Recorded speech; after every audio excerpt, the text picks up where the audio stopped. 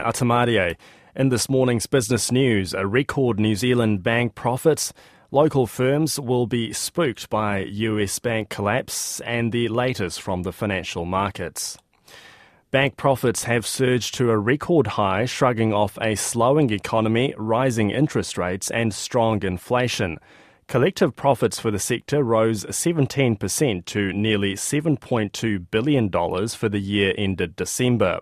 The growth was driven by higher lending, low bad debts and increased margins. The head of banking at the advisory firm KPMG, John Kensington, says banks have had a very good year, but the return on assets and equity is not that great.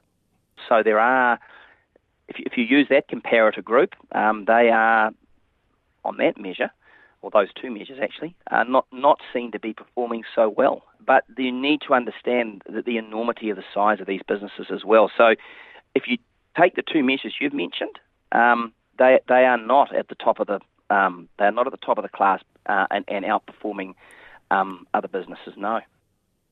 And John Kensington says the good times are likely to come to an end, which will dent profits and put pressure on banks to help pressured households. I think we probably are going into some difficult times. They are well positioned and will be expected in that period, if there is a downturn or indeed a recession, to probably assist their clients through it. John Kensington says he has no opinion on whether an inquiry is justified. He suspects it'll come down to personal and political inclinations, with reasons for and against having an inquiry. New Zealand's tech companies are expected to escape the collapse of Silicon Valley Bank largely unscathed, but will still be spooked by the event. Some have been caught up in the collapse. Accounting software firm Xero has about $5 million in the failed bank. Digital measurement device company Ike GPS and honey brand Comvita have also been affected, but US authorities have told depositors at Silicon Valley Bank and Signature, a leader in the crypto industry, they can access their money.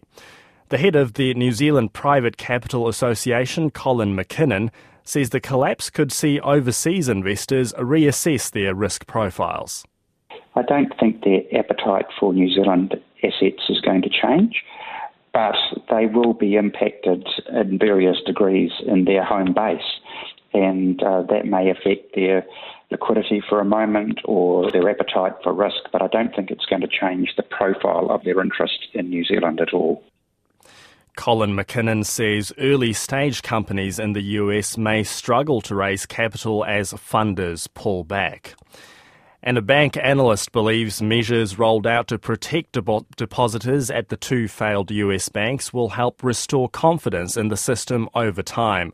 Gerard Cassidy, who's the managing director at RBC Capital Markets, says the move won't just support the failed banks, but also depositors at other banks.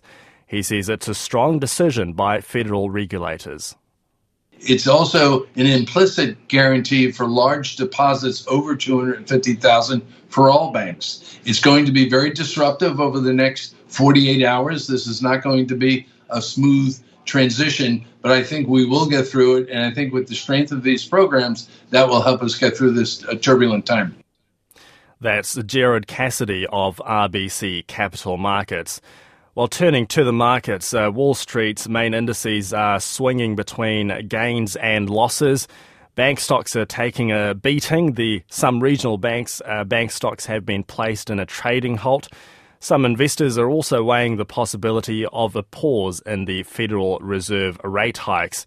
So the Dow Jones is currently up 0.4%, S&P 500 up 0.5%, and the Nasdaq up 1.1%. NZX Top 50 fell 54 points, just under 0.5% to 11,672. New Zealand dollar 62.3 US cents, 93.4 Australian, just under 51.2 pence, 0.580 euro, 82.9 yen and 4.27 yuan. Brent crude oil down $1.85 to $80 $93 a barrel, and gold up $50, $1,917 an ounce. And homeowners in some of the wealthiest suburbs in the country have seen their home values drop an estimated $300,000 or more over the past year. Property research company CoreLogic's quarterly market mapping tool shows more than a third of the 923 suburbs monitored across the country saw double-digit declines over the last year.